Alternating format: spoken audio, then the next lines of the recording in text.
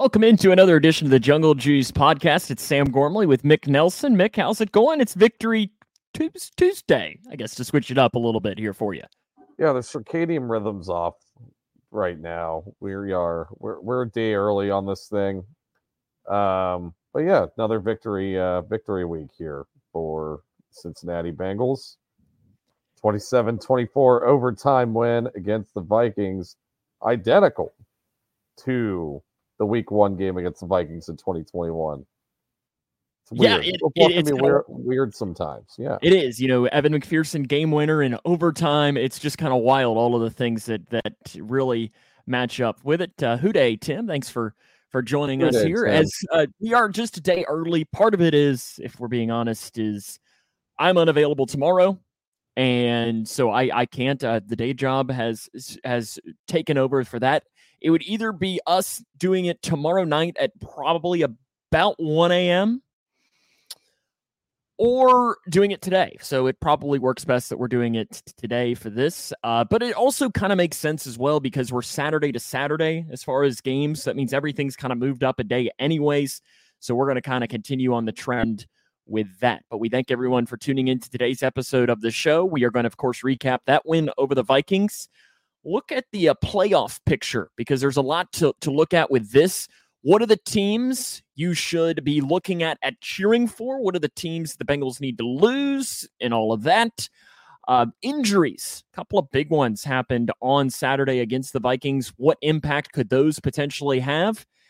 And, of course, previewing the game against the city near West Virginia on Saturday. So it should be a great episode of the show for that. Of course, we want to make sure that we give a shout out to our guy, Josh Isles over at WDN Today. We're streaming on his Facebook page.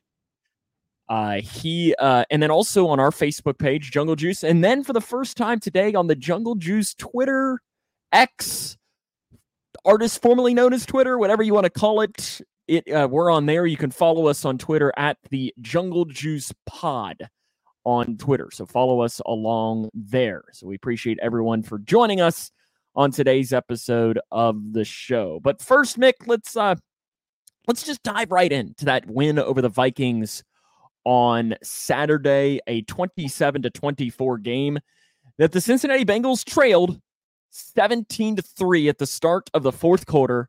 And then Jake Browning does what Jake Browning does. And it was a wild sequence to end the game. And you got a really good soundbite from him after the game. It's pretty awesome. That was about as good. I think it was probably better than the Joe Burrow one in front of Pittsburgh last year. But yeah, really good game. What were your thoughts on the Saturday game, Sam? I actually really enjoyed it. Yeah, it was different. It's kind of one of those that I almost need like a 3-day weekend and put it like right smack in the middle because for me, I worked late on Friday, so it was getting up really early and driving up. So that was a little rough, but it was really nice having the day to recover on the back end. So it was like it's kind of one of those that you give and you give a little bit with that. I think you mentioned that clip from Jake Browning, and I think if you haven't seen it yet, what he said was pretty much should have never cut me, and he might have thrown in a expletive in there as well because, of course, like we touched on last week, Jake Browning was a former practice squad quarterback for the Minnesota Vikings. And I think it was really interesting with that is he went in depth about explaining how it was whatever year it was, 19 or 20, I don't really remember. And he said that the Vikings said, hey, you're going to be cut from the 53-man, but we might have you on the practice squad. So please just go to the hotel room and we'll call you. We want to get you on the practice squad. And he said a call never came. And that, to me, is probably, you can tell that kind of ate at him a little bit. And there probably was a little bit of an extra edge for Jake Browning or whatever. All of the nicknames people are trying to get. Jake Shiesty, I've heard. I don't know that any of them really. They're just doing all of Joe Burrow's nickname, except for Jake Franchise, because that would just be insane. But they're using all of Joe Burrow's nicknames and just putting them on Jake. And yeah, that's all they're doing. I mean, looked a little shiesty out there, I guess. I kind of agree with Tim. Jake, but I don't know if I want to say it on on the This is airwave. right. Jake the Snake is probably my favorite family-friendly version. But that's just a ripoff of Jake Plummer, Jake Browning. legendary quarterback for the Cardinals and Broncos, by the way. I mean, Jake Browning's putting up better numbers than Jake Plummer ever did. Listen. Yeah, but he was named Jake the Snake first. You can't just steal somebody's nickname away from him. I mean, listen, I'm not the guy that usually gets to make those decisions on that. But to me, maybe the most impressive part about Jake Browning is it's two aspects from that game on Saturday. The first one is, and I think you mentioned this as we were walking out of the stadium, Mick, is he completed passes to 11 different receivers. And he had targeted 12, just Drew Sample. And I was trying to remember, I should have gone back and watched the specific play.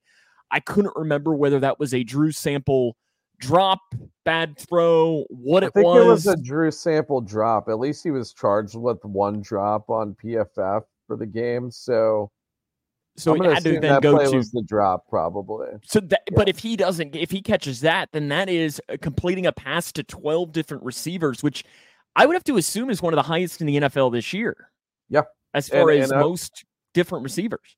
Yeah, and I wanted to highlight this after the Colts game. Actually, I think he completed the ball to like 8 or 9 different guys in that game, and I thought it was really impressive how Jake was spreading the ball around in that game. And he thought, oh, 8 or 9, that's good. Let me try 11 or 12. Like everybody was getting some love from Jake Browning in the game, and everybody was involved in some way, shape, or form. Did Yoshavash get a catch in the game? He did. Okay. He had, I think, one catch for 5 yards. Charlie in the game. Could have had a great touchdown. That guy was wide open on a post play in the second quarter. So, yeah, that could have been another one. I mean, he had another catch as well. Charlie Jones did have another. Yes, he did. On the little out play to the far side of the field, I remember in that. But I think that was a big thing that stands out. But to me, when you compound that with Jake Browning threw a pick in that game, that was just about as bad of a pick as you can throw, if we're being honest. Yeah. He threw it into double coverage, and not throwing it into double coverage to T. Higgins. If he didn't throw it into double coverage to Jamar Chase, heck, he didn't even throw it into double coverage for Tyler Boyd. No, he decides, you know what? I'm throwing it into double coverage with Irv Smith. He heard all the talk about the Irv Smith revenge game, right? It wanted to be the double Vikings revenge game, and instead just threw taking the Vikings by storm with revenge. Like that was the story mode of the whole game. And he took an extra level there through the pick. But to me, the most impressive part about it was that pick didn't snowball. You see that so often with backup quarterbacks. They've been playing really well. And Jake Browning's had a couple of bad throws. He had the pick 6 against the Colts, didn't let it snowball. But he also threw that pick 6 and then immediately went into the half. So that kind of momentum of sorts, the negative momentum, didn't really have a chance to carry over. In this game against the Vikings, it absolutely did, and he did not let it affect him. And I think that is super, super impressive for a backup quarterback because you're seeing his confidence continue to grow more and more and more. Yeah. Yeah, the short memory aspect of it is very impressive for somebody that hasn't had a lot of playing experience in the league. I think that just kind of goes to show the types of quarterbacks, at least, that Zach brings into the building. And they obviously they drafted Burrow, and Burrow has that kind of mentality. I feel like Brandon Allen was kind of chill, laid back. Didn't let anything get to him, when he was playing in 2020. Now, he didn't look nearly as good as Jake Browning does in 2023, but still had that demeanor. And Jake kind of just shows those same traits. I mean, and he's just looked really good. Josh did mention something in a comment, and, so what's the situation with Jake going forward? I don't know if I'm even really too familiar with it. I heard if we offer him one of those, that minimum, we can keep him, or nobody. Correct. He's pretty much guaranteed under contract. So he's an exclusive rights restricted free agent. Okay. And the long story short with that is pretty much the Bengals and I'm trying to find the best way to describe it. And really, the only way I can think of it is it's almost like they put the franchise tag on him, but it's the vet minimum instead, meaning that he is a Cincinnati Bengal next year. Now, I mean, theoretically, they can release him from that and then re-sign him to a longer deal. But then obviously he's open to everybody when it comes to that. So it's just kind of one of those things that it's almost bad luck for Jake Browning. But that would be the potential that if they would want to trade him. But I agree with what Josh says here. Jake Browning's not going to draw any trade interest higher than a fifth or a sixth. I agree. I mean, it's not like I know that we were discussing in our admin for the Houday Nation Facebook group, our group chat, somebody put in thinking that they could get a first or a second for Jake Browning. And my response to that was if somebody wants to offer a first round pick for Jake Browning today, I'll help him pack. And listen, I love the guy, but he's not going to get that. Plus, the Bengals now have a backup quarterback. Yeah, a legitimately good backup quarterback. To me, that's so much more important than what a sixth round pick could potentially bring you. Yeah. And can I bring up a point? You brought up a good point with him not, getting any trade interest. And, if you look at the way the league's kind of evolving, having an elite tier quarterback is essentially a must now for, making any noise in the playoffs and winning a Super Bowl. I mean, I guess the Rams did it with Matthew Stafford, even though Matthew Stafford, I think, is really good, but I don't know if he's in that elite top 8. I think he's probably fringe top 8, but you're looking for a top 8 quarterback or at least a top 10 quarterback to get there. I don't think anybody thinks that Jake Browning is a top 10 quarterback, even with this stretch of play that he's had. But is he Nick Foles? Yeah, but you're not. Yeah, and that goes back to the he may get a 5th or 6th round entrance, but hell, I don't even know if Kirk Cousins could garner much more than a 3rd or a 4th now. That's an established starter in the league. But yeah, you're going for Nick Foles. I don't think teams are wanting to make the same mistakes that who made the Nick Foles. I guess the Jaguars signed him. Yeah, I was going to say it was Jacksonville. He wasn't a trade, was it? There were, I think, some people that popped out there that said, that he would have only gotten like a 5th or a 6th round pick, so he ended up going into free agency with that. But I just think, listen, and here's also the fact, and it's pretty much what Josh is saying here. Joe Burrow is the Cincinnati Bengals quarterback. Yes, it doesn't matter if Jake Browning goes out here and plays even better than he has been playing and leads the Bengals to a Super Bowl. Joe Burrow is going to be the starting quarterback, barring something unforeseen, injury or whatever it might be. Joe Burrow is the Bengals starting quarterback. They've built this franchise around Joe Burrow. You're going to pat Jake Browning on the head and said, man, good job. You did your job. Great. Perfect. Good job, bud.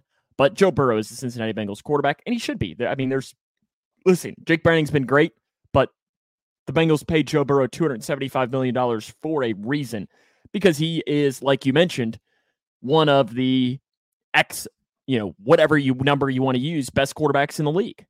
So how long can they retain Jake Browning? If they decide to give him that ERFA tag or whatever. This will probably be a good conversation, too, for the offseason. Because I think what that is, it is essentially the franchise tag, as far as it's a 1-year deal with that. And then you can start working out an extension or however it might work with that. But you never know if Jake Browning might say, maybe I want to give it a shot myself, Let me go be a backup quarterback for the insert team that is for the Commanders, where Sam Howell has been playing well, but it's not like Sam Howell is an established starting quarterback in the league. Or, insert the Giants, playing for a team like that to where he thinks, the Cardinals, one of these teams that doesn't necessarily have the established starting quarterback. You never know if Jake Browning would want that, because he knows that barring something happening, he's not going to be the starting quarterback for the Cincinnati Bengals. Yeah, no, that's definitely a certain. I think the Bengals. if they can retain control for Jake for another 2 or 3 years, that would be great for the Bengals. And I mean, it seems like they have the ability to do that. But yeah, I mean, if I'm Jake, I would be wanting one of those, potential starting quarterback gigs like the Falcons or the Cardinals, anybody Raiders, that's the Raiders, anybody that's quarterback needy. So yeah, I mean, it's good to finally have that backup quarterback who you can definitely rely upon when the situation is needed. And, that's definitely not something I was expecting to have in Jake Browning. And, kudos to him for, proving all the doubters wrong. Absolutely. Some of the other things I know we want to make sure that we mention here about that Vikings game, because I think there were a couple of other standouts. I know we were talking either going into the stadium or something outside where I told you that I created a parlay with a T. Higgins anytime touchdown. And I think your exact words were, I don't like that. And I don't know if T was listening to you. Yeah. Because, I mean, he had 2 touchdowns in the game, and that second touchdown, with 40 seconds left in the game or with whatever it was, the play that got really won the Bengals the game, put them in the chance to go to overtime, was one of the best plays you're really going to see a wide receiver made based on pure athleticism. I mean, just like you just keep on listing off the things, because I know and correct me if I'm wrong here, I don't know that you saw the stretch over when it happened, when he made the catch. I thought I did, but it was one of those things that my brain was like, no, that really couldn't have happened, because we were in the stadium and we were on the opposite side. And it was kind of like my brain's like, wait, did that really happen? Because the official kind of stuttered for a little bit and then puts both hands up. And I was like, oh my goodness, it absolutely was. Yeah. That was probably the best play of T's career was, and actually, I mean, if you want to put the Super Bowl touchdowns in there, maybe it'll be maybe it's the third best play of his career. But AFC Championship too, the catch over the middle, it looked different good play. As far as if you're talking just pure difficulty, I would say, and then also timely, you gotta, because obviously Vikings in early December is a little different than AFC Championship against the. It's one of those plays that it looks great, and I'm not here to downplay it at all that much, but receivers and ball carriers crossing the goal line are told to never do this. I mean, it's cool he did that and got the touchdown. It looked awesome. But that was a really risky thing that he did, stretching the ball over the goal line like that. I mean, hell, what was that? It was a Bucs-Falcons game, I think, that Ritter extended over the goal line, or maybe it was, I think it was Ritter, and it bounced out of bounds and ended up being a touchback. I mean, so I don't want to downplay it too much. T had a really good game. He had 2 really nice touchdowns. But and the play looked awesome. It looked sick, and it was great. But they could have, it's one of those plays where if everything went poorly, we would be not talking him in the same light that we're talking about right now. You're down 7 and there's 40 seconds left. You're trying to make a play. And that's where I don't think that, now the timing of it couldn't have been better, I would say, to do something like that. Yes, correct. Paul, too, to answer your question, I am unavailable tomorrow, so that's why we're recording today. And for the other podcast to answer this, no, that'll be on Thursday. To answer your question there. I know Freddie wrote in here and says he was wrong about Jake, but he thinks we need to start thinking a lot of these guys could be successful in these systems with these weapons. Zach has moments of greatness that makes you scratch your head. If he gets his team to the playoff, who gets more of the credit? Here's the thing. If the Bengals make the playoffs, I think Zach Taylor has a legitimate case. I don't think he will, but he will get Coach of the Year votes. Yeah, I think he will anyways, just given how the team's playing. Without Joe Burrow. You also want to know that who I think we've been talking all season about, this could potentially be Lou Anarumo's last year and so on. I think Brian Callahan's going to get more head coaching interviews this year than he has been, because I think teams are looking and seeing, this guy's doing this with who? He and I mean, I know Zach Taylor's the play caller, but still Brian Callahan is the offensive coordinator behind this. So I wouldn't be surprised to see Brian Callahan get more head coaching interviews as well for some of these teams that want to try and recreate kind of what the Bengals are doing with quarterbacks who might not be as established as a Joe Burrow. Yeah. Yeah. I would say Brian Callahan's going to get a lot more buzz than Lou this year. And not just because, Lou's defense has taken a step back for the most part for the majority of the season. Now they've played, I think, really well. And I think they played their best football of the season the past 2 games. But, the league is shifting towards more offensive-minded coaches. You're not seeing defensive head coaches get hired at the same rate that they used to. I would say probably 2/3 of the league is made up of offensive-minded head coaches, and you still see defensive coaches get hired every now and then. Obviously, Lou and Jonathan Gannon were the finalists for the Cardinals job. But yeah, I think Brian's going to get a lot of buzz, and we talk about giving credit to Zach Taylor. I'm done whining and complaining whenever the Bengals have a bad game, because Zach has kind of proven me wrong and proven a lot of doubters wrong again and again and again.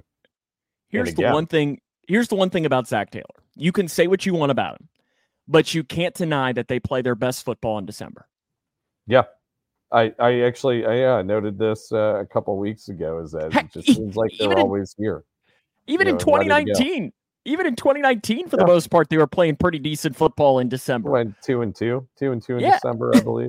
In maybe that the last win might have been early January, but still, I kind of throw that first game into January into the December realm. Yep. With that. 2020, they beat the Steelers, upset that game. 2021 obviously got hot, went on the run to the playoffs. They play better as the season goes along. To me, on the defense, one of the standouts from the game against the Vikings, a guy that has taken a lot of criticism as well. I've always said, and Mick, I know you're in agreement with me, that it's really been unfounded criticism because he just hasn't had many opportunities. But Myles Murphy came out, 4 tackles and a sack. He was having multiple pressures. I know, Mick, you probably have the PFF pressures for that. But I was very impressed with Myles Murphy. He's continuing to get better and better and better as this season goes along, and making the most of his opportunities that are probably going to get more and more with what we're going to talk about here in a couple of minutes with some of the injuries on that defense. Yeah, Myles has looked really good in the game. He did lead the team in pass rush win rate. I'm getting that pulled up right now. I want to say it was like 15.4%, which led the team. And yeah, I haven't been we haven't been ones to jump on the Myles Murphy is trash bandwagon, just because we know that he didn't have many opportunities going into the season, or early on in the season, and he slowly garnered more opportunities. But I think he's probably looked like our second best edge rusher on the defense for the last 4 or 5 games or so. And I'm pretty sure he's led the team in pass rush win rate for a good chunk of those games as well, albeit on limited snaps. He was just somebody that really stood out to me from that game. And I think when you talk about the defense as a whole, we have to continue talking about the red zone defense. Again, They came away with the stops in there. You had the Mike Hilton diving interception. I mean, it's just, here's the thing. The defense gives up more yards than just about anybody. Yeah. But in the red zone, they lead the league in trips to the red zone without anything for other teams. And that, that means something. It's that bend but don't break philosophy, which I think drives fans crazy. And I think fans have a reason for it to kind of drive them crazy to an extent. All of them that have fantasy teams. Yeah, crazy. Yeah, but I mean, the biggest thing, like Lou Anarumo says, the stat that matters the most for a defense is points. And, the scoring defense for the Bengals is not as bad as it is as far as the yardage wise when you look at that. And that is what means a lot. And a lot of that goes with red zone defense. And I think that, Lou Anarumo and his defense deserve a lot of credit for that. Yeah. But think about how much time the offense has to game plan a drive while the defense is out there giving up a lot of yards. But no points or little to no points.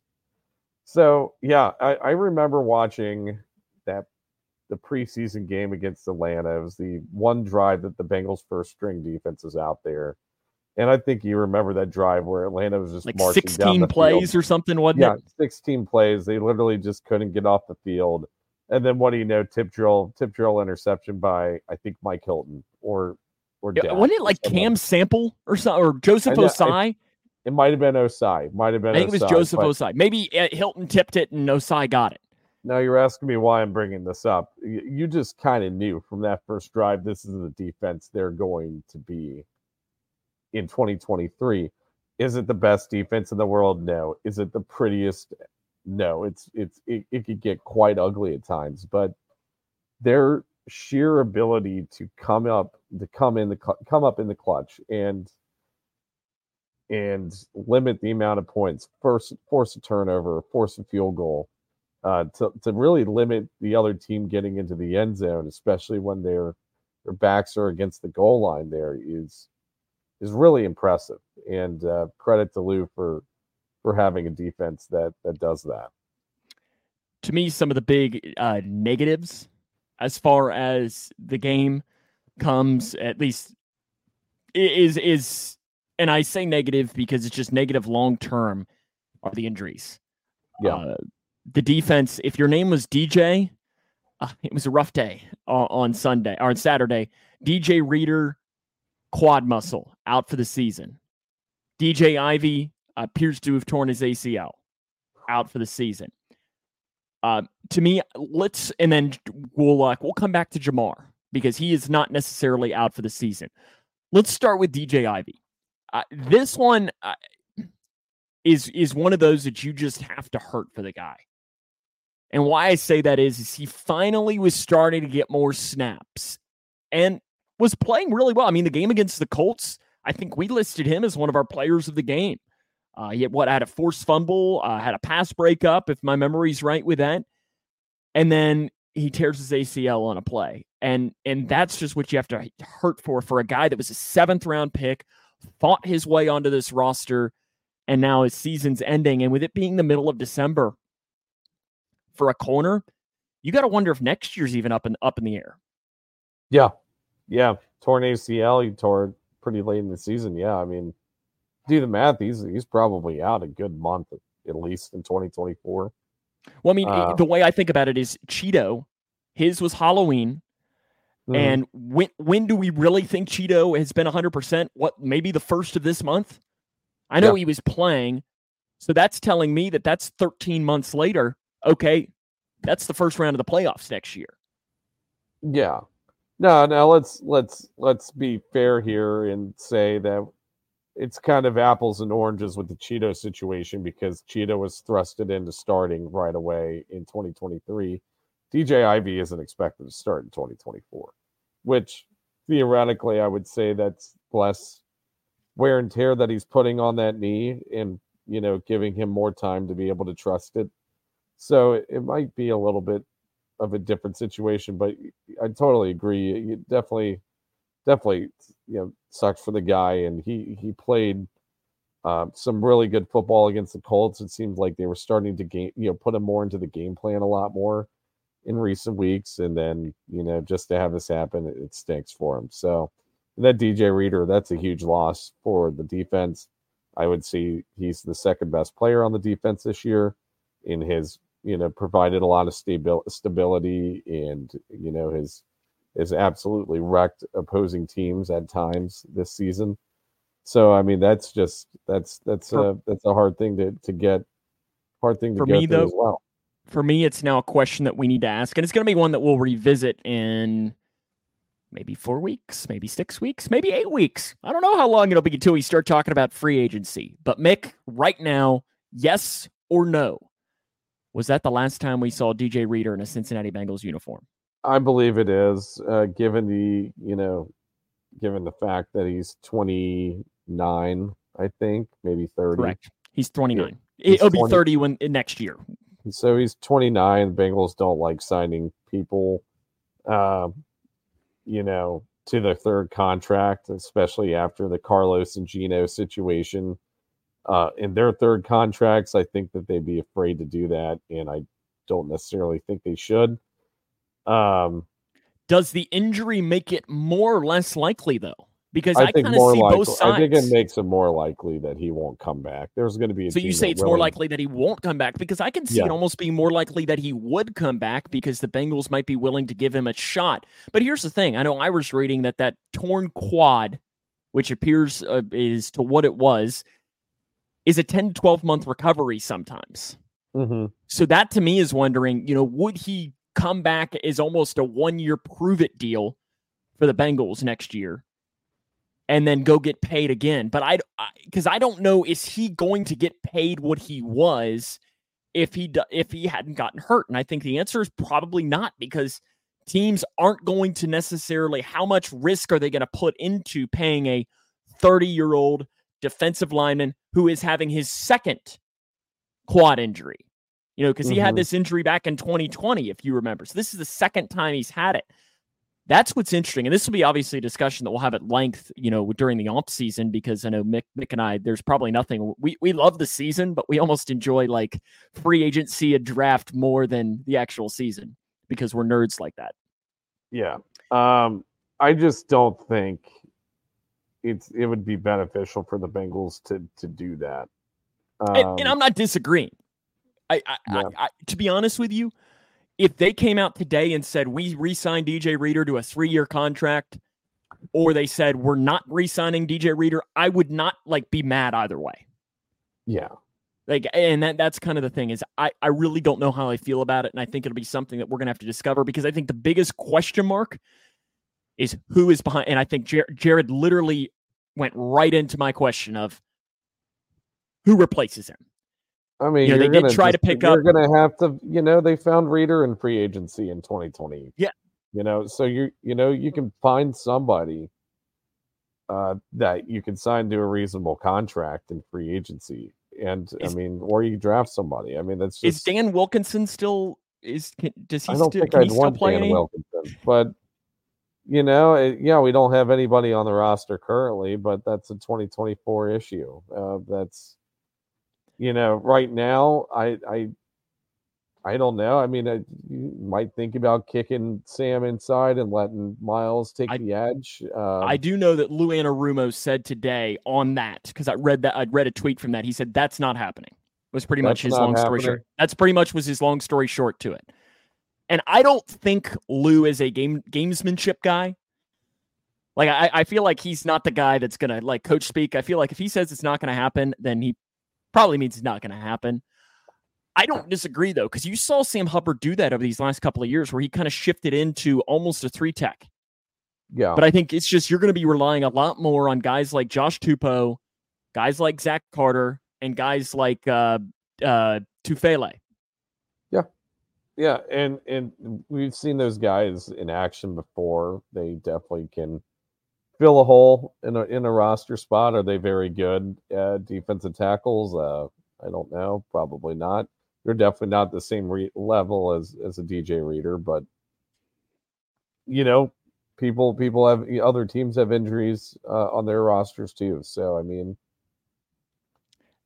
speaking of other injuries as well, Jamar Chase left the game with a shoulder injury, and it's kind of interesting with this is Ian Rappaport, I think, was the reporter that came out last night and said pretty much he's going to miss multiple weeks. Zach Taylor came out today and said, not so fast, my friend. I'm not ruling him out for Saturday yet, but he's not practicing today. Now, that kind of leads us into the question of, is Zach Taylor trying a little gamesmanship and saying, well, Steelers, you're still going to have to prep for Jamar? Or is there really a shot that Jamar could play? And I kind of agree with Freddie. I think he's kind of playing the card a little bit. I don't expect Chase to play. And in a lot of realms, it's almost one of these things that, can he do more damage than, can he hurt this further to where he would be out multiple weeks by pushing it a week? I don't really know the answer to that, but it's still a massive loss to this offense when it's Jake Browning is playing as well as he is. Yeah. It's definitely not ideal, and he's definitely built, I would say, a pretty decent rapport with Jamar. over the past month. This is definitely gamesmanship from Zach. Jamar's not going to play on Sunday against the Steelers, but definitely could be back for the Kansas City game, just depending on how far he can progress through it. And also, it kind of depends on what the team, how the game against the Steelers go, because if they lose against the Steelers, I think they'll trot out Jamar and try to, they'd have to win out essentially to make the playoffs. So I don't think he's playing against the Steelers. Long story short. Do you have any other really quick takeaways from the Vikings game as a whole, or do you want to jump into playoff talk? Because I know we've spent quite a bit of time on Vikings, so it's good conversation. So I'm not denying it at all. Yeah, I'm not gonna. I don't think there's much else. I do want to shout out Mike Hilton. I think he had a really good game against the Vikings. Only gave up 3 receptions on 5 targets for 15 yards and had a pass breakup. Jermaine Pratt also had a good game in coverage. Now, he did give up the touchdown to Jordan Addison in the end zone, but anybody that watched the game knew that that was just a great play by Addison, him getting the jump ball there. And that's a mismatch anyways. Yeah, kind of. It's in the end zone, though. It was a 1-yard goal line play, so I can't really call it a mismatch or a matchup issue. But offensive line looked pretty good again for the 3rd straight week. It wasn't as dominant as the Colts game, but they were obviously facing a lot of blitzes. I'm pretty sure the Vikings blitzed more often than they didn't in the game against the Bengals. So kudos to them for handling it, and kudos to Browning for picking up on the blitzes more throughout the game and getting the ball to move the ball down the field. And that's it. I do agree with what Jared says too here. I think you're going to see Dominique Davis called up from the practice squad. I know that it sounded like today that the Bengals did have a couple of players that came in and tried out or worked out to see if they wanted to get signed to either the practice squad or the active roster. I know the popular name that everyone brings up, but I think it's just one of these realms of, I know that name is Ndamukong Suh. The man is 75 years old. I can't imagine that. I think they'd have better chance getting Dan Wilkinson back than Suh. Yeah. Just because he's 37. He's kind of a problem. He's kind of a, I don't even know the word to describe him. Eccentric. Their liability insurance premiums would skyrocket if they had Ndamukong Suh on the roster. So, that dude is dirty.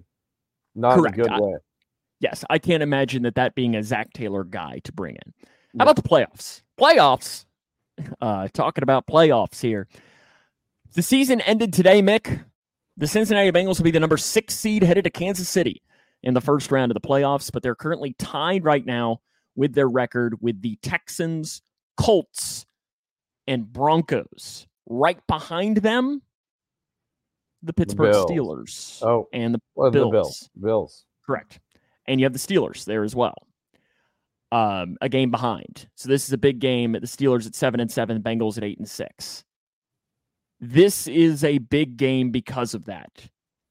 Because another thing to think about is that you're a game back from the Browns, a team that you are going to play in a couple of weeks at home. Make something we talked about off air, that a game that could potentially be flexed to a Sunday Night Football because there could be major playoff implications. But that could mean the difference between going to a Jacksonville in a first round playoff game versus going to Miami, Baltimore, Kansas City. Now, I don't think Kansas City is daunting, but I don't think you really, if you have your choice, want to go there in the first round of the playoffs. I don't think they're great, but still, it's Arrowhead, the playoffs. Bengals know everything about that. And I don't think you want any part of playing Baltimore or Miami. Yeah. The one team I wouldn't want to play right now is Baltimore, and that would be it. Because I don't think we've yet to see Miami have a really good game against a decent opponent. So I'm not a believer in the Dolphins. Kansas City doesn't scare me with the way their receivers are playing, and with Mahomes whining on the bench and to Josh Allen after games. And I probably wouldn't want to play the Bills, but you're not going to have to play them in the wild card round unless they win their division. So And The thing that scares me about the Dolphins is the Bengals defense struggles in coverage. Yes, they do. They do struggle in coverage, but also like they might give up 35 points against the Dolphins. I don't know because, they might give up a lot of yards, but they're also that bend but don't break. They don't give up touchdowns. So I don't know. The yards don't necessarily translate to points for Lou. I don't know if the Dolphins are the exception to the rule there or not. They probably put up more points than other teams that we played against, but I think I'd be more scared of the Ravens than anybody. But when we look at teams that you want to win, if you're a Bengals fan, I think the Dolphins are one of those teams because them winning and pushing the Bills out is a double good thing because you mentioned, Mick, the Bills are playing really well. But if the Dolphins keep winning, they could be one of these things where the Bills just don't have enough time to catch up and get into the playoffs. Mm-hmm. And that keeps the spot open for the Bengals. And another thing with that is that what's one of the few conference teams the Bengals have a tiebreaker against? Bills. The Buffalo Bills. Yeah. And that's why I think that that's a team you really want Miami to keep on winning to push them back. That, and I also would rather them be the number one overall seed than Baltimore be the number one overall seed. But then again, it more so just I'm meaning more that I don't want Baltimore to have home field advantage because I don't want them to host the AFC Championship because I think that means that they go to the Super Bowl, and I don't want that team to win the Super Bowl. That's more of why I'm saying it, not necessarily for the Bengals' benefit, more so that I just don't want to listen to Ravens fans say how Lamar's good. Yeah. So who are the other teams that you think that the Bengals need to be cheering for? I don't know about cheering for, but if we're talking about cheering against for the rest of the season, Colts and Texans, I think those are two candidates. The Bills and Dolphins situation is fascinating to me because the Dolphins theoretically, I mean, they got to win 2 and they for sure get the division. But if they win 2 and force a tiebreak, or if they win 2 and one of those games is or if they win, let me look at the standings. I think I'm getting myself confused here. I think so. The Dolphins could very well lose out for the remaining 3 games of their schedule. They are playing the Cowboys, they are playing the Ravens, and they are playing the Bills in week 18. Very well could lose that out. The Bills have a very favorable schedule on their end for the last 3 games of their season. They are playing the Chargers, the Patriots, and obviously the Dolphins. So it's very possible that if the Dolphins lose out, the Bills win out. The Bills win that division. It is, and those are things that we'll just have to keep an eye on when we continue. And it'll be one of these things that every single week it'll become a lot more clear. And I think next week's episode is when we can actually dive into if this happens, if that happens, if this happens, then that happens. I think we're still a week ahead of what we do. And I agree with what Jared said here. I think we're going to really see what Miami's made up in these last 3 weeks. So just given where the team is at and where our playoff positioning is at, what are the odds you think what are the odds you think the 2023 Bengals make the playoffs? Well, according to the actual the percentages, it's 34%. Really? It's that low? Yes. I was going to say right at 50, but yeah, that's what I read. 34% was what I was reading. But I think if they win on Saturday, it goes up to 60. Really? But if they lose, I think it drops to 14. So I think that's what it is. In fact, here, I could just say this on just while I'm talking, I can just actually pull it up here and see if my computer will allow for this instead. But it is interesting with all of this as I'm looking here is to see, okay, so right now, the Bengals have a 37% chance to make the playoffs. Did you say 37? You were cutting out. Correct. 37% to make the playoffs is what they have. If they win on Saturday, it will jump up to about 53%. If they lose, it drops down to 13%. Yeah. I So think that they just have to shows you win out there. in order to make it. I think that's really their only for sure way of making it in is by winning out. I mean, Yeah, I mean, they control their own destiny. Is Yeah. pretty much what it is. I mean, here's the thing too. It's not crazy to say that. I mean, their schedule is easy, but they're struggling right now.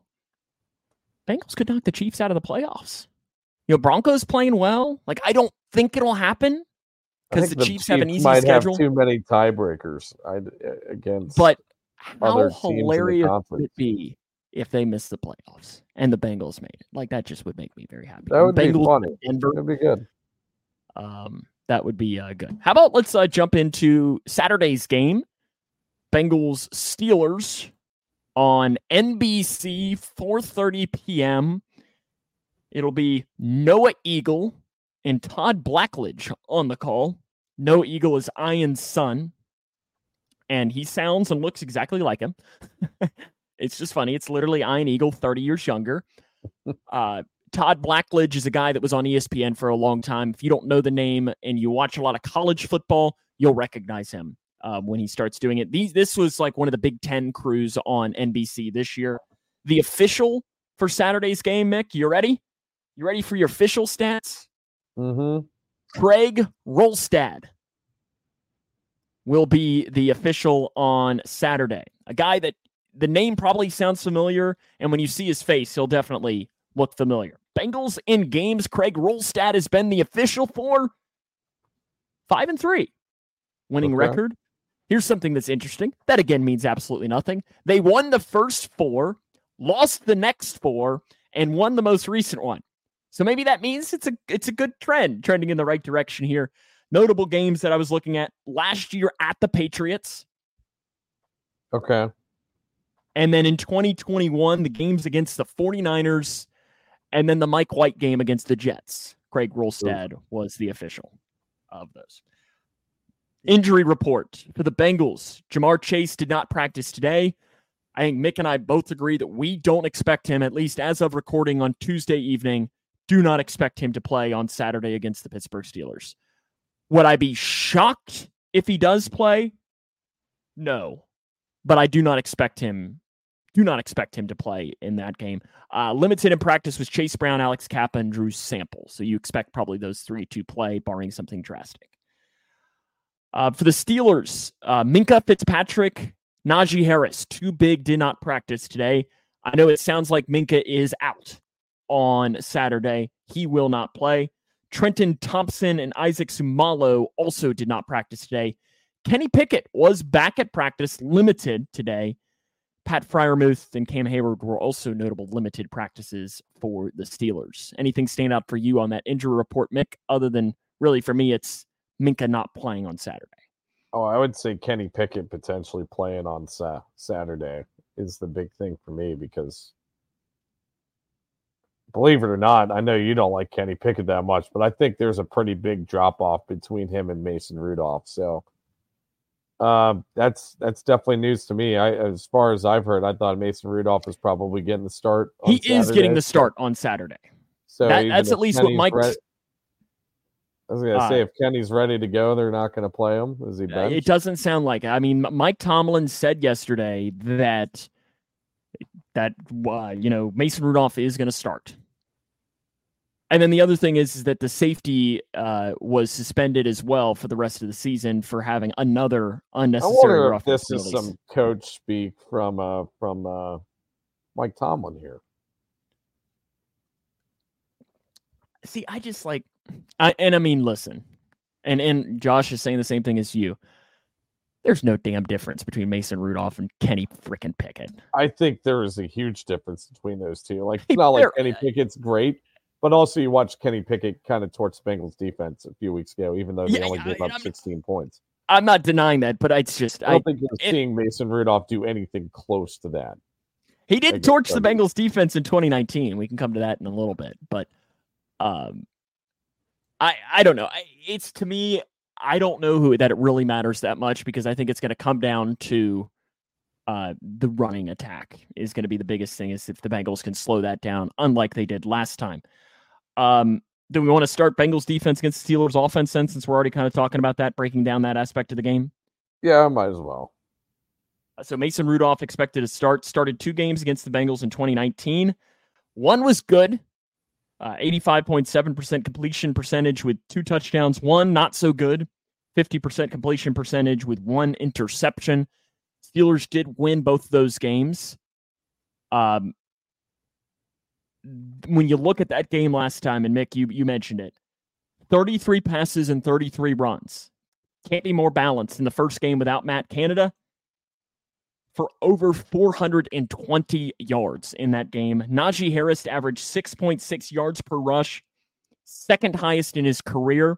And those two are to say they're anomalies is an understatement. I mean, they're two so far ahead of the rest in his career that it's not even funny. And then the other stat from that game was Pat Freiermuth, 9 catches for 120 yards. Yeah. To me, stopping the run is got to be huge. Yeah, I think it's going to be a big key here. It's stopping the run, and obviously DJ Reader's out for the rest of the season. You're going to have to find, Tupo's going to have to step up in the middle there. But yeah, I mean, I think we've seen the defense play fairly well against the run the past 2 weeks. Now the game against the Vikings, Ty Chandler's stat line looks pretty good, but I think a lot of those yards were kind of nothing yards too. I mean, I don't think they were really translating to points other than the touchdown he scored. So, and then obviously they held the Colts to pretty much nothing in the ground game. So, just still one of the most wild things. Yeah, I agree. So I think the defense, hopefully they're more prepared for the Steelers rushing attack this time around. And, we didn't really see much of Jaylen Warren in the first game. So he definitely game plan for him. I hope we don't see the same game out of Najee, because that was frankly embarrassing like a month ago, watching Najee run for 100 yards against us. Like that's. Yeah, it was against it. I mean, because Najee was one of those guys that, I'll be honest, when he got drafted, I was like, oh, like that was one guy that worried me a little bit. Like, being a Bengals fan, he was one of those guys that was like, I don't want him to go there just because he tore it up at Alabama. Mm-hmm. And he is not filled up to those expectations. He's just Trent Richardson at all. part 2, I think. He's just. Yeah, I mean, it's kind of hard to deny that.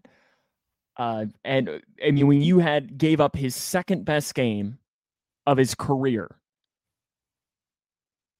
I mean, that's embarrassing for a running back that's not Christian McCaffrey out there. That where you just tip your cap and be like, man, this guy's just really, really good. Like that's what. And then to me, it's also you can't let Freiermuth do what he was doing. No, and I thought they did a pretty good job of limiting Hawkinson in the Vikings game. So maybe they found like a new way to game plan for tight ends. But also just Freiermuth has a different build to him, though, as well. He's a lot more lanky, and I think maybe a hair bit taller than TJ Hawkinson.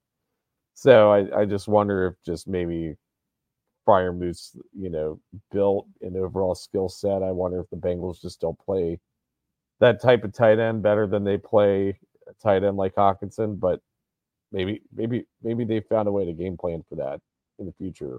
I mean, I hope so. Defense has looked good the past couple weeks. So yeah, I mean, you shut him down and you don't let them run the ball.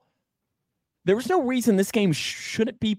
I mean, should be close. Like close. I mean, I don't know close, but I think you know what I mean by that. As far as like the Bengals are the better football team.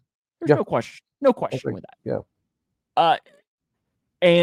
But if you're letting these guys step up and make them look like the better football team and make whoever the hell starts a quarterback for them look like, because it made Kenny Pickett look like, a much better quarterback than he is.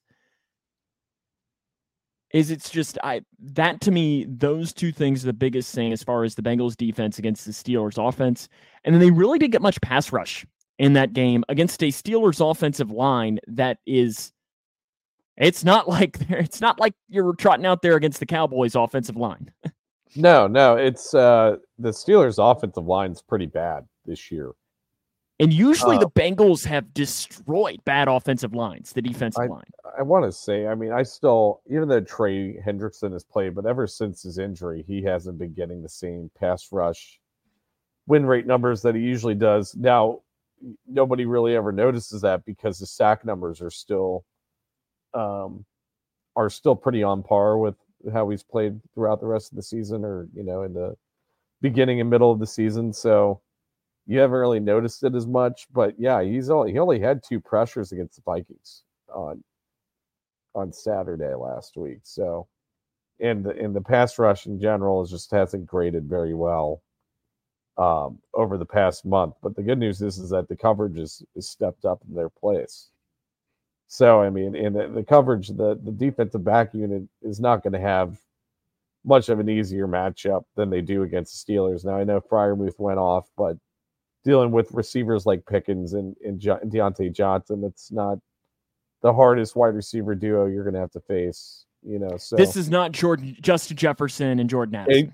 It's definitely a huge drop off when you're comparing them to the Vikings receivers. So honestly, it's probably somewhat similar to Colts. I would say so. I would say the Colts are Pittman's probably better, but yeah. I think it's a lot more Colts than it is Vikings. Yes. And maybe a little better than the Chiefs. I don't know. We'll talk about that next week because the Chiefs, I don't even know what the hell they're doing at wide receiver. Bengals offense against the Steelers defense last time. These are the 2 big stats that stood out to me in the last game against the Steelers. 2 of 10 on third down. And then the running backs 8 carries for 16 yards. We talked at length about especially the second half of that stat, the 8 carries for 16 yards in the podcast after the Steelers game a couple of weeks ago. And a lot of that, as we said, Mick, was it wasn't working, so why keep doing it? Yeah. But I still think you're going to have to get, I mean, you trot that back up there, and it's a recipe for disaster on the road in what is a primetime game in Pittsburgh. I know it's, 4:30 p.m. It's the only game on. They're going to be fired up there at the stadium formerly known as Heinz. That running attack's going to have to be better. It's not like we're going to have to go out there and say, hey, Chase Brown and Joe Mixon, you're going to need to combine for 150. But they can't combine for 16. Yeah, I think that they're definitely going to have to game plan a little bit better and try to incorporate the run more than what they did a month ago. Now, the good news is the past 3 games, I feel like they've ran the ball a fairly decent amount. Definitely in the Jaguars and Colts game. I think the Vikings game might have been a slight decrease compared to those 2 games, but they still ran it at a decent clip. Let me get the stats pulled up here.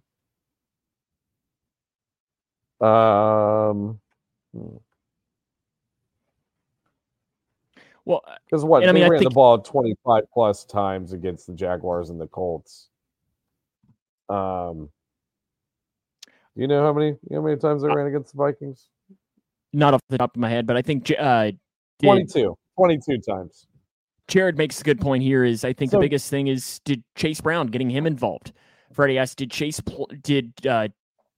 assuming he's meaning Chase Brown and not Jamar Chase with this. He didn't have any rushing attempts in that game. That was his first game back from injury, if my memory. And I know that Brian Callahan said after the game that they had things for him, but the game didn't end up the way to where they could use them.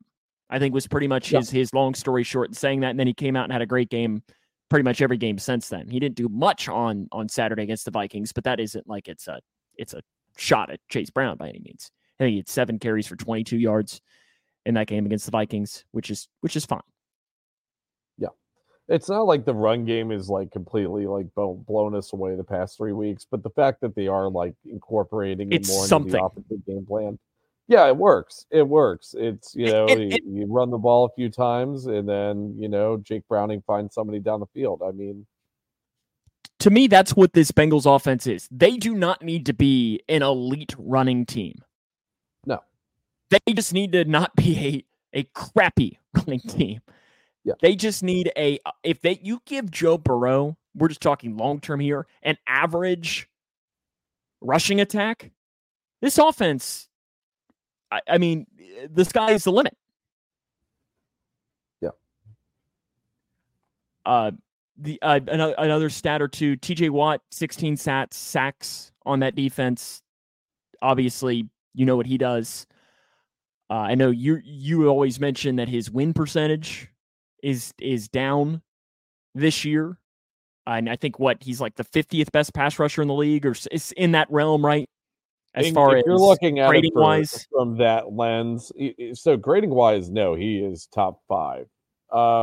You're talking win rate, right? Yeah, if we're looking at pass rush win rate, I don't have the exact, but it's something like 50th, right? Yeah, he's not. He's not at like the top of the league, but he does get the sack numbers, which which are huge. So, yeah, it's he's definitely somebody you got a game plan for, and somebody that's going to be, a potential problem. I think he had a really good game against the Bengals the last time they played as well. So yeah, because he had the one sack where they decided not to block him. If you remember coming around the miscommunication with it was. And it was just like, it's one of those things that looks like, it's like, oh, not blocking that guy seems like it's a great plan. But yeah, they do blitz. 4th highest blitz percentage in the NFL. So similar to the Vikings in that realm, where they are going to bring the pressure with those guys like Watt. But other than that, statistically, very a middle of the road defense. They're not necessarily elite at anything, but they're not necessarily bad at anything. They're very middle of the road, probably upper middle of the road, as far as, looking at statistically, as far as pass defense, rush defense, EPA, and such with that. So it's a very middle of the road defense, but it's still, it's the Bengals have been known to make the Steelers defense look like it is a stellar defense. And they did with Jake Browning in his first career start a couple of weeks ago there in Cincinnati. Yeah. Yeah, I mean, I think they're a pretty solid defense, and obviously they've carried the team, and they're probably the reason why they've gotten 7 wins on the year, just given how bad the offense has looked for the Steelers this year. Their pass rush is scary. They've got good linebackers. They've got a Landon Roberts, and he's had a good year too. Yeah, Landon Roberts has had a really good year. He's former Belichick player who, started for the Patriots for a few years. I'm trying to remember who the other linebacker is. Nick Herbig, I guess. Nick Herbig's looked pretty decent this year. But where the Steelers kind of lack is in coverage. I mean, really, your only good defensive back that's not Minka. Minka hasn't been on the field that much in recent weeks. Is Joey Porter Jr. And then they're also lost another starter in DeMonte Casey, who hasn't been that great, but obviously has played meaningful snaps. So yeah, I mean, I think if there's a good place to try to exploit, it's the defensive backfield, but the rough part of that is that Jamar is probably not going to play in this game. To me, your key on offense for the Bengals, I think, is Tyler Boyd. Mm-hmm. I think you're really looking at Tyler Boyd having a big game, and I think using that screen game could be huge. And we've seen that a lot over these last couple of weeks. When you have an aggressive defense, that's where the screen game can become dangerous. Now, with that, one of the things that TJ Watt might be as good at out of any other defensive lineman in the league is the tip pass.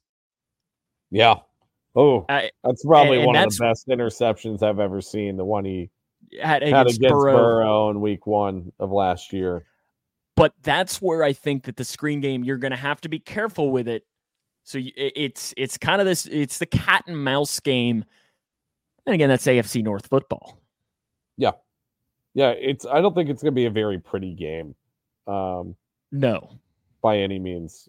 I wonder what the weather's looking like. We got any weather updates? Probably gray and like death. That is what That, kind of it's usually like in Pittsburgh. that's yeah. I might be just a smidge biased though. Just a smidged. I feel like that's just the way any AFC North game looks like in this I time think of year. it's like the NFL rules that it has to be December. AFC North games have to be gray, maybe a little bit of rain. Cloudy with areas of drizzle.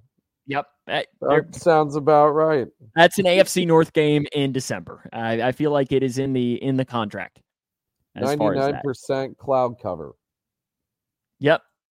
There you go. Gray and death. That's pretty much what it sounds like there in Pittsburgh. Any other final thoughts on this game, or should we jump into your keys?